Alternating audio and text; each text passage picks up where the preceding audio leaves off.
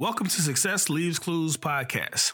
I'm your host, Gary Brackett, and I've been blessed enough in my life to meet individuals who've been able to leave me clues on my journey to success. The goal of this show is to bring you the experience of those who have achieved great things and allow you to be a fly on the wall, soaking up clues for your own journey to success. Let's get right into this week's episode. Hey there, and welcome to another episode of Success Leaves Clues. For this episode, I have a good friend of mine. We go way back from when I first got here in Indianapolis. This guy, whether you love him or whether you hate him, he is probably the top sports columnist that we have in Indianapolis in this market. He has been doing this for a long time, and now he is with The Athletic. Exactly. And he is a beat writer, sports writer, gets to write great, awesome stories, man. Welcome on to Success Leaves Clues. Thank you, sir. Good to see you, GB. No doubt, no doubt. So Bob Kravitz, right? So formerly of the Indianapolis Star podcast, you probably did anything there is to do as a writer, right? But you're in the job that you love. I love what I'm doing, man. It's not like when I was writing for the Star where I was writing 4 columns a week. Now I write maybe 2 or 3 pieces a week, but they're more deep dives and they're more involved, and it's a great chance to spread your wings and write the way you really want to write. So speaking of writing, what's probably one of the top stories that you wrote about over your career in Indianapolis? Well, I mean, there've been a bunch, but one story that comes to mind is, and it was a sad story, unfortunately, right. But and you were with the Colts at the time. I found out in the middle of the week, this is crazy, I was buying a car for my wife. Wow. Or we were buying a car. And the guy at the car dealership said, well, you're going to have a busy week next week. I said, why? And he said, well, and he told me, he said, Chuck Pagano has cancer. And I was like, you're kidding me. So, you've got to, in my position, you've got to check out every crazy. Of course. You never know. And so I reached out to a few people, not Chuck. Yeah. Reached out to a few people in the organization and said, look, this is what I'm hearing. I hope I'm wrong. I hope this is not a problem, but this is what I'm hearing. And to their credit, they didn't run from it. They said, yes, it's true. But they asked me to hold it for a couple of days. Wow. Because the team was on the bye week. Mm-hmm. So everybody's spread out all over the country, and they weren't meeting again until that following Monday, I think 8 a.m. So I was told you could tweet it out and all that at 8:15. So because I do have a relationship, if this was something with the Eagles or the Jaguars. Yeah, absolutely. That story. They're not even confirming. No. But because it's the Colts and because these are people with whom I do have a long-standing relationship with, and you don't want to screw them over. I wanted to give them an opportunity. I didn't want the players to read about it in the newspaper. And I felt good about that. I talked with my editors about it. And I said, if Adam Schefter or Mort or anybody else comes sniffing around, please let me know, because then that story's got to go. Nothing happened, and fortunately, from a journalistic standpoint, we got the story first. Unfortunately, it was true. Right. And you guys found out at 8 a.m., I believe. So funny story. Like the bomb had went off the season before, and Grixon, I was caught in that the whole charade. So I was let go the season before Chuck Pagano came. Oh, that's right. But I was still close to the team. But yeah, that definitely was devastating news about hearing his cancer diagnosis. It's interesting that you would hold a story like that, right? Yeah, and like Adam Schefter caught a lot of crap for tweeting out that Andrew Luck was going to retire at the game. Yeah. Before he had a chance. I will say this in Adam's defense.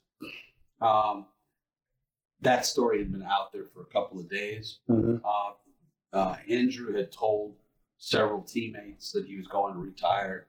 And every player has an agent, and agents love to talk. Mm. And so I don't know this for 100% fact, but I have to assume, Adam's got incredible sources, especially amongst the agent class. Oh, no question. And he found out about this, and I I would not have waited either on that story. It's just too important. I just felt, when we're talking about a cancer diagnosis, you have to treat it with a little bit of, restraint. Yeah, no question. And respect. And I did not want the players to find, maybe that's not something that I should care about as a journalist. Right. As a human being, I do. Right. And I felt like this was something, they were working with me, so I was willing to work with them. So it came out on Monday, and that's how it kind of started. Great. And now the big story that you're working on is Mr. Peyton Manning, obviously first year eligible to make the Hall of Fame, and you're doing a story on his career. What I'm doing is I'm doing 18 stories on Peyton. I like it. Yeah, 18 stories on Peyton. I've talked to about 14 guys, including yourself, so far. Hopefully I'll get 18, but some of you guys gave me great stories. Yeah. Great stories. So I'll have 18. That's going to come out the week prior to him being elected to the Hall of Fame, which is February 6th. And I hope people will read it and subscribe to The Athletic through that story. But his story, the stories of him as a prankster are absolutely hilarious. World class. The stuff that he's done to people. Yeah. I just feel fortunate in my life that the only time he got me was at the end of the season that he missed, 2011. Mm-hmm. I walked up to him. I think it was in Buffalo, and he goes, his last game, I remember who they played. And he says, "Hey, it's Andrew Luck's agent." And, it's like, because that whole season I had been writing about them letting him go. About them letting him go, which was very hard to do because I like him and respect him, to no end. But it just made sense to me that he was a guy whose arm was going to fall off. And they owed him, I don't know, $36 million or whatever. And you have the greatest quarterback of a generation coming out. What are you going to do? It was obvious. So I get a lot of crap for this amongst my friends. And this is the first time I'm saying this on air. But I tell people also that season, I got injured in week 1. Mm-hmm. And I tell them that if I had not got injured, we wouldn't have never got Andrew Luck. Probably not. So I'm just as responsible than Peyton, right? But I get no credit for it. Yeah, so all my guys are like, you weren't that good. I'm like, bro, there were games where I'm telling you, I wouldn't have called that play. I would have made that stop. But I get a lot of crap for that. But God bless him. But there's just so much you can do with Curtis Painter. There it is, man.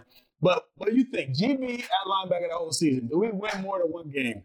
Do we have to get Robert Griffin or someone else in that draft class? Well, if they had gotten the second pick, Mercedes has told me they would have taken Robert Griffin. Oh. Yeah. He would have taken RG3. Right. Because there was no question that Luck was the guy. Yeah, no question. But, RG3 wasn't that far behind. Yeah, not at the time. But then it goes into development, the system that you're in, the coaches and the sports system. So who knows how things would have turned out. A lot of really good talents have gone to Washington. All right, no doubt. So let's change gears one more time. It's funny. I come from Philly. And the sports writers are a little bit different there, right? They're brutal. Howard Purcell. They have people on suicide watch. Yeah, I know. Right? I know because one of my best friends played in Philly, he ain't leave his house. So when I got here, I thought you were always entertaining, honest, fair, and just gave you a fair assessment on players. Well, thanks. I tried to. It's funny because I grew up in New York. Yeah. I used to read Dick Young and Mike Lupa and guys like that, and they were hardcore opinion guys. Right. They weren't necessarily clickbait guys, but they had a point of view. And those were the guys that I grew up reading. So I kind of brought some of that New York mentality to Indianapolis, which worked out fine for me. But at the same time, Indy is not a hardcore sports town. Not because the people don't try to be hardcore, but it's just a smaller number of people, And, in New York, you had 4 newspapers and you had all the newspapers in the surrounding areas. And, you go to a press conference and there'd be 40, 50, 60 people there. You go Pacers game, there's maybe 8 people. Right. So it's just a different dynamic is what I'm saying. But I definitely came here with a New York mentality. I've had a little bit of that beaten out of me over time, but I still like the hardcore, guys and women who have a strong point of view. No, that's amazing. So, what year did you get here in Indianapolis? I got here in 2000. Okay. Yeah. So 2000. So Coach Dungy came what year? Shortly thereafter. Let's see. So it'd have been 01, 02, I think that sounds right. Okay. Because Jim Mora, who I love, playoffs. Right. Jim Mora, he had a falling out with Bill Polian, as many of us have, and he wanted to fire Vic Fangio, if you remember. Defensive coordinator, and Jim, to his credit, refused to go along with that. He would not allow Polian to do it, and Polian said, well, you're out the door. But that's about when I came in. I remember that 41-0 game. Wow. in New York with the Jets and the playoffs. I remember watching that. Yeah, it was not pretty. Same sword out there, linebacker. That's right. That's right. Yeah. Yeah, I remember that. So you've been here since year 2000. So what has been like the biggest story for you to write about? Like, what was been one that you like you stayed up all night, you had to write about it, you had to get it out? Well, there's been a lot of stories I've broken. I'll give you one example. It's not a huge story, but I found out during the week. It was during a bye week that Coach Pagano had cancer. So I reached out to some people with the Colts and said, look, I hope to God this is wrong. But I said, I have to check everything. Because you never know. It's like we heard rumors that Andrew Luck had gotten hurt snowboarding. Yeah, sure. And none of us checked it because we thought it was so outrageous. Wow. Well, we should have. Right. That's on us. But so I reached out to some people, and what I was told was, yes, that is the case, but they begged me not to write it until Monday at like 8:15 because the coaches wanted, the owner, Jimmy Irsay, wanted at 8 o'clock to meet with the team after the bye week, which I think you remember, right? And tell the team, he wanted the team to know before they read it.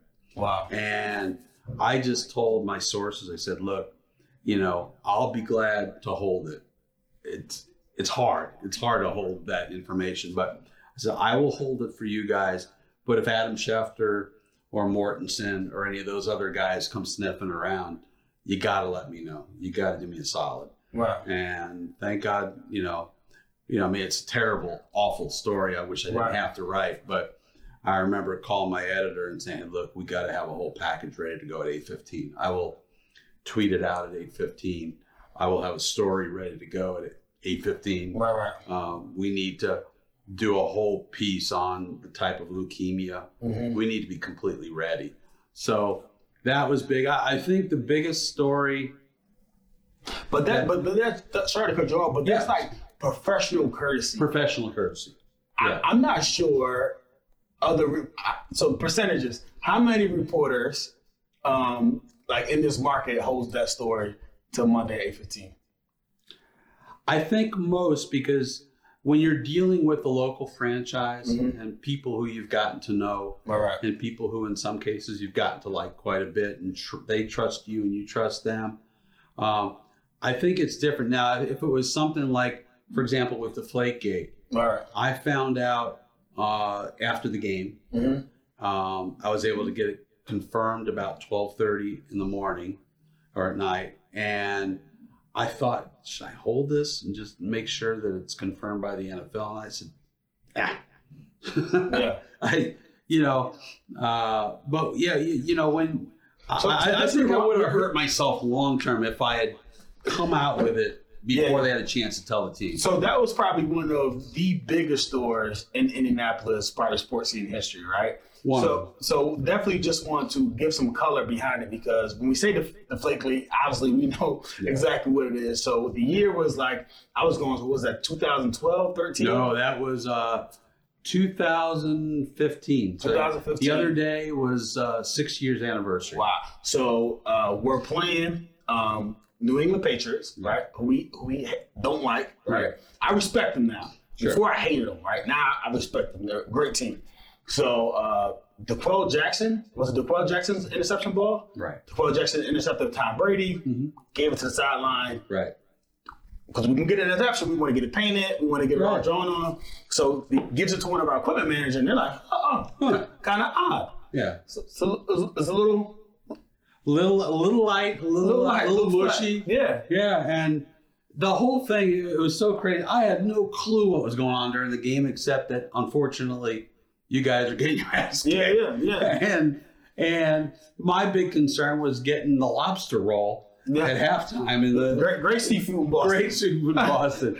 So, then, about 11:30 or so, I looked at my phone and somebody wanted me to call them. I got some information for you. And I found out, and I was told by this person that they were being investigated for allegedly using deflated footballs. I'm like, holy shit. And just so people can know, a deflated football helps out with your grip. And when it's cold, it helps a quarterback grip the ball better and throw it. So right. It's a huge competitive advantage. It is a competitive advantage. And it was about 46, 48 degrees. Not terribly awful, but it was a little rainy, if I remember right. And it made sense. And at first I thought it was absurd, to be honest with you. But then I started thinking about, Spygate, and there's always been whispers about all the underhanded things that they've done over the years. And, look, I would have checked on it if it was the Jacksonville Jaguars. Yeah. But it kind of made sense when you put two and two together. And I reached out to virtually everybody I know and was able to get a confirmation on it. I wouldn't have run it unless I had at least a second confirmation. Wow. And once I did, I was like, well, let's let it rip. And then I think we broke the internet. Yeah. Look, it would have been an even better story if the game was actually close. And they'd have beat us. Oh, with a shuttlecock. With a badminton shuttlecock. So if it was close, it would have been very interesting well, a lot of people kept saying to me, Gary, like, well, it had nothing to do with the game. I was like, look, if you are a baseball player and you take steroids and you just suck and hit 257 with 3 home runs, it doesn't mean you didn't cheat. It just means that you didn't do a good enough job at cheating. Yeah, exactly. But so there's one thing in professional sports where you're going to take any competitive advantage you can take, right? And try to skirt by the rules. But obviously, they always take it to a step further and been busted by it. So very interesting. How do you feel about the Patriots? Like, what is your... I think Bill Belichick is the greatest coach who's ever lived. So do you think Bill Belichick or Tom Brady is responsible for their success? I think the equipment managers. Oh, no. Look, Brady. Look, I mean, look at what's going on right now. Look, they're both. They're the two primary reasons, obviously. Right. And Belichick is a fantastic coach. But look, I don't care how good your X's and O's are and your motivational speeches and all the other stuff. If you ain't got the quarterback, you ain't got nothing. Right. It's a lot of double negatives right there. Yeah. So playing them, I think why they were so good was because every game, I feel like they came out with a new attire. Yeah. And you can never, as a defense, typically there's tendencies. Right. All right. If the halfback is offset to the left and the tight end is in this position, 90% of the time they run this play. Right. Well, they would self-scout and know the stats, and then they would have it, and they run a totally different play. So after 3, your tendencies get busted. It's like, I got to play football. I got to play football. Yeah, I got no clue what they're going to do. So I think that was always interesting. Yeah, they just did a great job of having smart guys and every game switching it up. Yeah, absolutely. And that was always the frustration, I think, for Peyton, because Peyton would study and study and study. Right. And then all those tendencies would go out the window, and then all of a sudden he didn't know what the hell to do. Right. So speaking of Peyton, this is his first time as a finalist, Hall of Fame. Think he'll make it? No brainer. He gets in, right? So what's your best Peyton Manning story? Oh my gosh. Well, I don't know if it's the best, but since he's retired, I reach out to him every once in a while on email, and a lot of times I get word from somebody that their father has pancreatic cancer and has a month to live, and they're huge Peyton fans. And is there any way we can get in touch with Peyton? So I have an agreement with him that I'll email him and say, hey, if somebody wants this, and if you want to do it, do it. If you don't, don't. Right.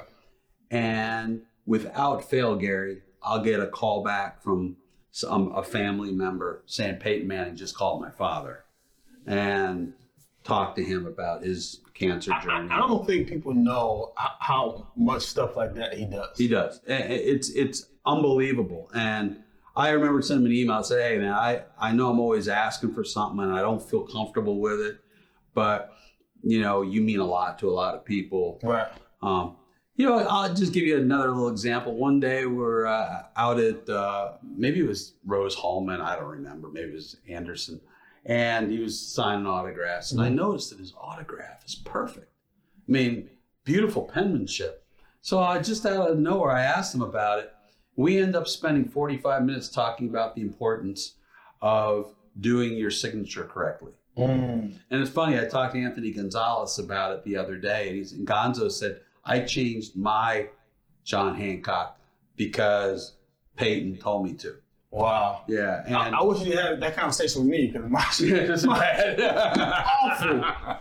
Did you at least put 58 on it? So I put 58 on it. All right, so people I just know. put a G in the front though. Just a G, yeah. Yeah, the lazy man's autograph. Nah, no question. I'm definitely looking out for him. Reggie Wayne, another finalist. Yes. What are your thoughts on Weeze getting in? Weezy. Second time in a row he's been a finalist. Obviously, definitely deserving of getting into the Hall of Fame. No doubt. I just don't think it's going to be this time.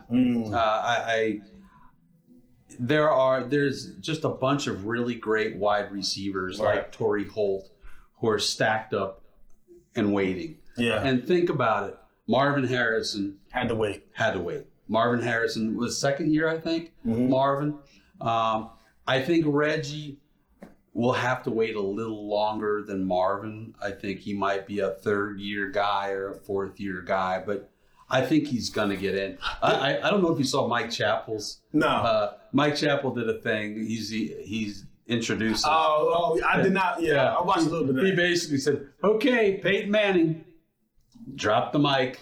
Wow. That was his presentation. That's funny. And then David Baker, who runs the Hall of Fame, says, anybody got any questions or concerns about Peyton Manning? Silence. And so that was pretty cool. That's funny. Mike's a good dude. Mike's a good man. I like Mike. Mike started out, he came over here on the Mayflower, I tell him. So the crazy thing about Reggie, so Reggie's one of my best friends. Yeah. So I'm selfish as hell, right? Wanting to get in, him, Peyton, Edge, get it out the way. Let's go have an epic ass party. Oh, hell yeah. But I think he definitely gets in. So what's interesting is it's all about statistics when you talk about the NFL and you look at regular season statistics, right? And Marvin Harrison and probably some of those guys have a little edge on Reggie. Yes. But when we're talking about the playoffs, he's incredible in the playoffs. He was so much better than Marvin in the playoffs. He may be the number one receiver in terms of playoff stats, in terms of his receptions, his yard. And it's crazy, Wes Walker or somebody like that is close up there because he's been in the playoffs so much because he played with the Patriots. But Reg will definitely get in. I'll be sad if it's not this year. Just selfishly, I want to go see it. Yeah, I think it wouldn't be great. Well. Peyton from the throwing a Reggie. It would be awesome. But I don't see it happening this year, but it's funny. As you probably remember, the media would come in every day or most days. Fridays, a lot of guys didn't show up because we already had our stories, but we started going because it was Fridays with Reggie. Right.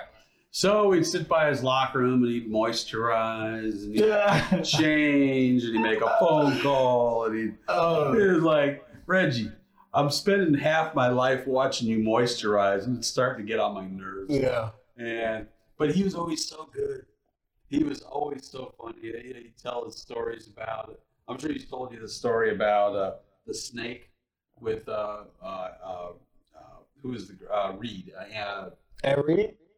Ed Reed. Yeah. Have you heard this? No. So, Ed Reed had to go out of town for a couple of days. He had to watch the snake. He had to watch the snake. Yeah, I did. And he forgot to feed the snake. So he said, I called up Ed one day and said, hey, man, Lord dead.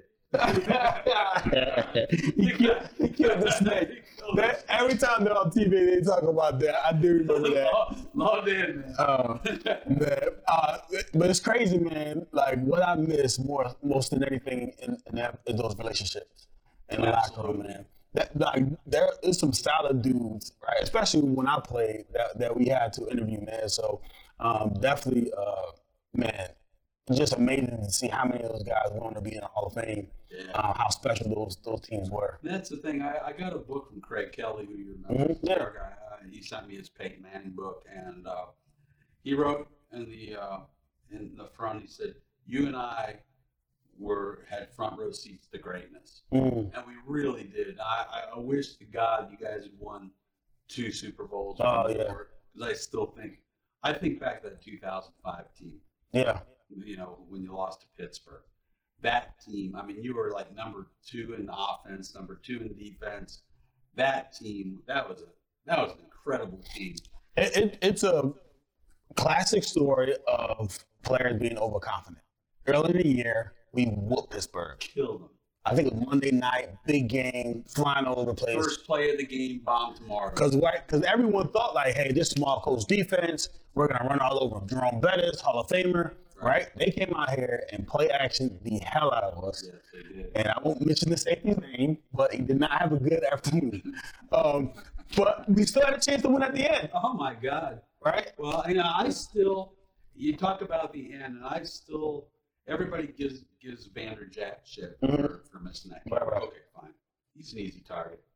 But if you go back and watch the end of that game, Peyton had Edgerrin open in the flat. Mm-hmm. For a succession of 15 to 20 to 25-yard gains. Wow. And instead, he kept going downfield. And that set Vanderjagt up for, I think it was a 46. Yeah. Let's go back. There was a number 58 who made an amazing play on the goal line. That's what I remember. The ball pops out. And the guy runs.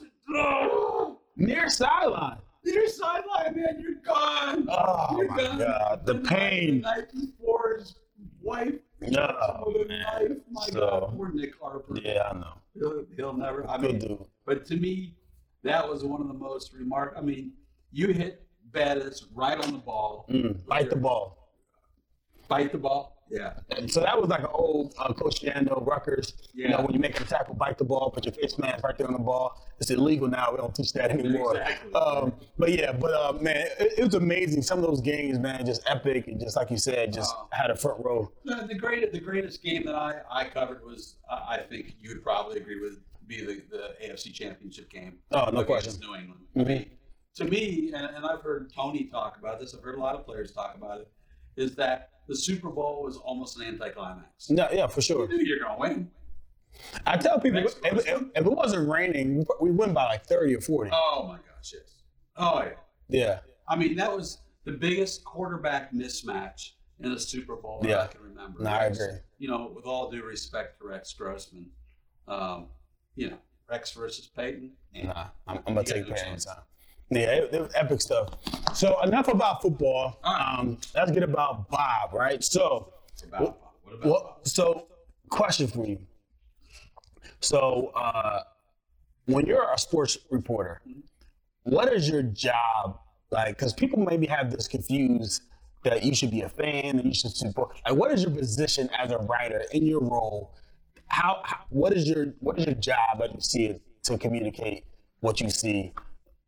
From your world. Yeah, I mean, as a columnist, it's different. If you're a beat guy or a beat woman, you are covering the daily doings of a team. As a columnist, I'm basically telling people what I think. Right.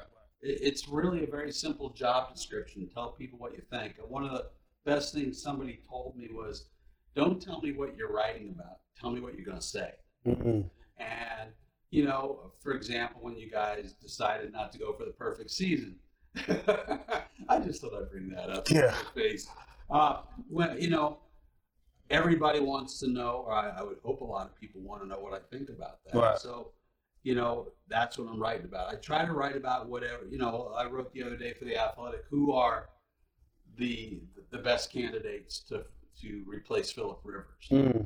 Matt Stafford, Carson Wentz, Sam Darnold, draftee, whoever it might be, Jacoby. Right. You never know. But yeah, I know it's not going to be Jacoby. But that's the thing. It's just tell people. I fell in love with writing before I fell in love with sports. Wow. And I just love being able to communicate my thoughts. Now, as somebody who covers the sports, I don't know what your keys are as a middle linebacker on a certain play, but that's why I'll ask. I mean, that's one of the things I loved about your team is there are a number of players who I would ask, off the record, explain this to me. What was supposed to be happening here? Right. And you had a lot of guys, including yourself, notably yourself, who would be honest and make me a smarter writer. Right. So that's basically what I do is just now with The Athletic, I'm more of a general assignment guy. I'm writing these long features, I'm writing this Peyton Manning. Sure. 18 stories on Peyton Manning before he's elected to the Hall of Fame. But yeah, it's pretty simple job for a simple man. That's awesome. So talk to us a little bit about The Athletic. Like, how long have you been with them? Like, what's their business model? Because I see a lot of the reporters that were with some of the local stations now are with The Athletic. It seems like you guys are getting a lot of stream, a lot of momentum. We're doing really well. We've been around, I think, 4 or 5 years. Okay. We've got well over 1 million subscribers. That's amazing. We are only behind, as far as digital subscribers, we're only behind the Washington Post, New York Times, and the Wall Street Journal. Wow. So that's pretty good for 4 or 5 years. The business model is we are going to provide the best and the deepest sports writing you're going to find. Like we don't, if something happens, we're going to write about it immediately, quickly, but we're going to give you the story behind the story. Right. We're going to take our time and really do deep dives. And that's the kind of thing that I find interesting. I'd like to react immediately. Phillip Rivers retires, boom, let's write something. But they want us to go that next step. And the business model is all subscription. We do not take any ads. Wow. And we've made it work. Just by the quality of the work that's being done. And subscriptions are the bottom line on the whole business. Wow. You've got to get subscriptions, myself included. All right, awesome. So when they see a link from you, it's best if they show up, click the link, obviously go through and then sign up, right? Absolutely. What we got to do, or what a reader has to do is, if you're so inclined, read my story. You'll get the first 4 or 5 paragraphs or whatever we show you, and then it'll give you a chance to subscribe. And I can only say from a totally selfish standpoint, I'd like you to subscribe no matter what, but if you go into my story, I get credit for that subscription, right? Which helps me immensely. Absolutely. Yeah. So definitely click the link. When he writes an article, the Peyton Manning story is coming out. Peyton's coming out the week of February 6th. All right, February 6th. I'm going to put it on my calendar. So let me match it up. So last topic that I want to touch on, and this probably deserves a little bit more time. So we'll probably go over a little bit just because I think we deserve this. Recently, Jim Irsay, Darius Leonard, they came out speaking about the importance of mental health awareness. Yes. I know yourself, I know you had some battles with mental health. I remember, as a friend, right? I remember the Heinekens that we had in Sicklerville, right? My first year. And I've always viewed you as a friend, so definitely viewed your career. So you had bouts with sleep apnea that was undiagnosed for a lot of years, caused some mental fog. Recently this year, stuff for the quadruple bypass. Yeah, I've been lucky. Yes. So that mental health awareness is something that you're very cognizant of. So what's your viewpoint on it? And what do you think about Irsay and Darius Leonard coming out? I think it's awesome. Yeah. It's absolutely awesome. I think it's one thing for Jim Irsay and his daughter, Kaylin, to do it. I think it's another for somebody that you look at as a Superman, like Darius Leonard. And, Darius has had a tough life. He grew up with nothing. He lost, I think, two brothers to violence. Wow. So yeah, I'm very grateful to the Irsays for doing this, and yeah, it's something that I've struggled with since I'm in my 20s. Wow. You know, just anxiety. I have, bouts of depression. You know, I'm not too proud to say that I do take medication for it. Mm-hmm. That seems to have helped quite a bit. But what really, really, really helped me was one day I was in the hospital for some heart issue, very minor. And the nurse, the next morning, I was in for observation. The nurse the next morning said, "You don't sleep." She said, you stop breathing every 10, 15 minutes. You have really bad sleep apnea. I was like, maybe that explains why I feel like crap all the time, right. Why I'm exhausted. And I went and got a test, and it's very uncomfortable, and it's a pain in the ass. But the guy said, "You have serious sleep apnea." And they put me on the CPAP. Mm-hmm. And I'm telling you, Gary, it changed my life. Wow. I mean, and I don't even know how low I could have gone. Right. I mean, it scares me to think about how bad a shape I was in. I was a mental case. But once they got the sleep apnea figured out, it just changed my life. All of a sudden, I had the energy to work out. I had the energy to write. I can remember beforehand writing columns where the words were just kind of coming together because I just couldn't concentrate. Wow. And what makes me happy is that I did write about it, and I've had several emails from several people, especially guys, who also didn't understand why they were feeling like garbage, and they got this done, and they feel a million times better. Full transparency, yes. I was one of those guys really? that saw your story. You're kidding. I had sleep apnea. I got it done. Good for you, buddy. But I'm awful are negligent about using my machine. Don't be. But after hearing you say that, I'm going to the doctor, and I'm going to make sure that I definitely get my machine recalibrated. Right. So if it's not calibrated right, like the pressure comes in, it just feels like it was choking me at night, and that's just like, it takes a while to get used to it. I tell people it takes a good 2 to 3 weeks. Wow. I mean, you're going to have some rough nights, but 2 to 3 weeks, and I'm telling you, it's an absolute life changer. Wow. Unfortunately, I had some health issues unrelated to the sleep app. I have a very bad family history with heart issues, but I'm telling you, I don't know where I would be, if anywhere, if that lovely nurse had not said that to me. Wow, that's amazing. Quick story I want to share with you. It's amazing how sharing your vulnerability with others and just being like an advocate, how it helps someone. So I can remember, 6 years ago now, Instagram just getting popular. I had 2,000 followers, getting 10 likes a post. You're like, man, what am I doing every day? They're overthinking what I'm going to post. So I'm posting, and I don't care. I'm posting for me, right?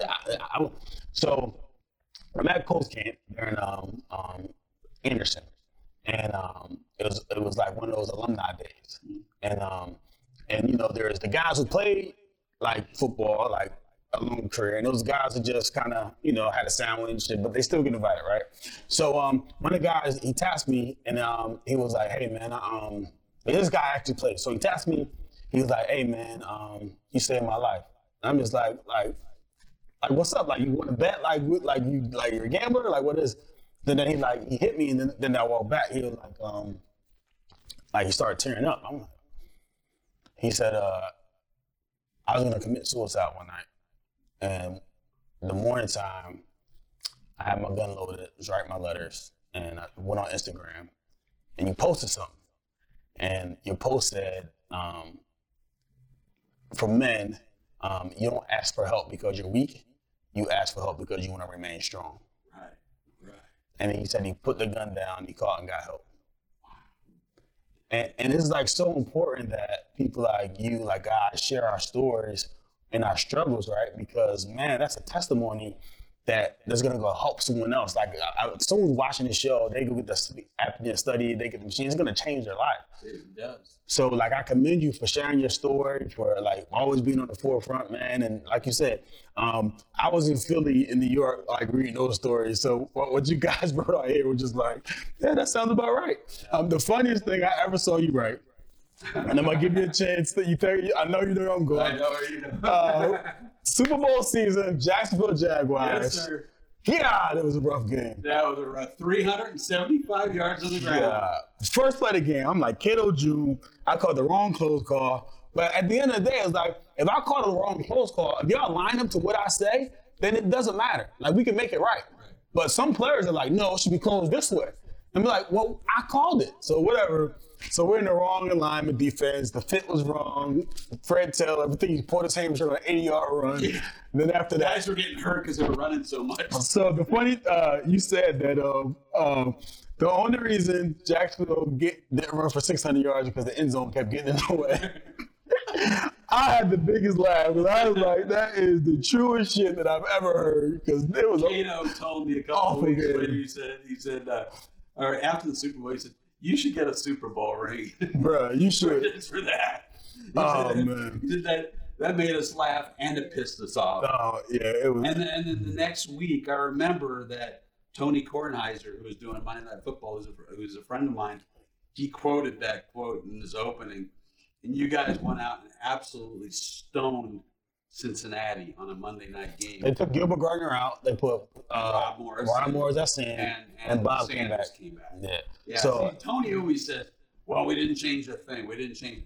Nah, you did. Yeah. You did. Gilbert was out, Rob was in, and the enforcer was back. Another story on whether Bob is a Hall of Famer or not.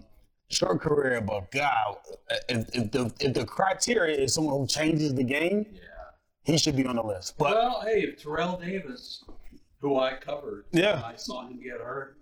If Terrell Davis can make it, maybe there's a spot for Bob, but I doubt it, unfortunately. But what a game changer he is. Guys did not want to run for fear of getting hit by that dude. I didn't want to tackle people. Like I changed the way I tackled because of Bob and Mike Dawes. Because they would hit me. Yeah. So I was like, I'm going to go low. I'm getting out the way. Y'all can do whatever y'all want. So last question I ask all my guests this, man. This has been fantastic. But the name of the podcast is Success Leaves Clues. So like as a writer, as a human being, like what has been some clues that you have seen in your life that kind of led to your success? So if you had one clue to kind of give someone, your 20-year-old self, like what clue would you give him right now from the wisdom that you acquired over all these years? Not a lot of wisdom, Gary, but I would just say be relentless. Just be relentless and, blaze your own path. Like don't write what everybody thinks you're going to write. Don't be predictable. Don't just write about what people are talking about. Write about what people are going to be talking about tomorrow because of what they read. But I just think it's relentlessness. It's one of the few good qualities that I possess is that when I get my mind on something, and maybe I'll get my mind right on working out. Right, gotta get you there. Let's hope so. But I just, from day one, I knew this is what I wanted to do. It was either play hockey in the National Hockey League or be a sports reporter. And hockey was not much of an option for me. I was a very average college player. Wow. So, I just think the relentlessness of it. And, what I tell young people all the time is get your foot in the door early. Right. And if that means taking out the garbage at your local newspaper, do it. Just be there because you never know when that break is going to come. And so I guess that would be about it. But I'm not much on the wisdom side of things, Gary, because I'm a disaster. Well, that's great. All right. Yeah. Hey, man, to the outside world, right? You've done more than all right. So I appreciate that. I definitely appreciate your columns. Obviously, now they can sign up at the Athletica. I know when they buy Kravitz headline, but obviously appreciate your friendship over these years, man. Thanks for coming on. And appreciate you guys. Thanks for tuning in to another episode of Success Leaves Clues. Please like and subscribe to this channel. And go to The Athletic, man. Sign up for Bob's article. I promise you, you're going to enjoy what you read. All right, guys. Till next time. I hope you were able to take some valuable insights from this week's chat. Feel free to reach out to me on social media with clues you gained or questions you need answers to. You can find my pages at GaryBrackett.com. Remember, it is up to you to make the most out of your opportunities to reach success. Personally, I live this life with an abundance mindset, and deep down, I hope we all make it.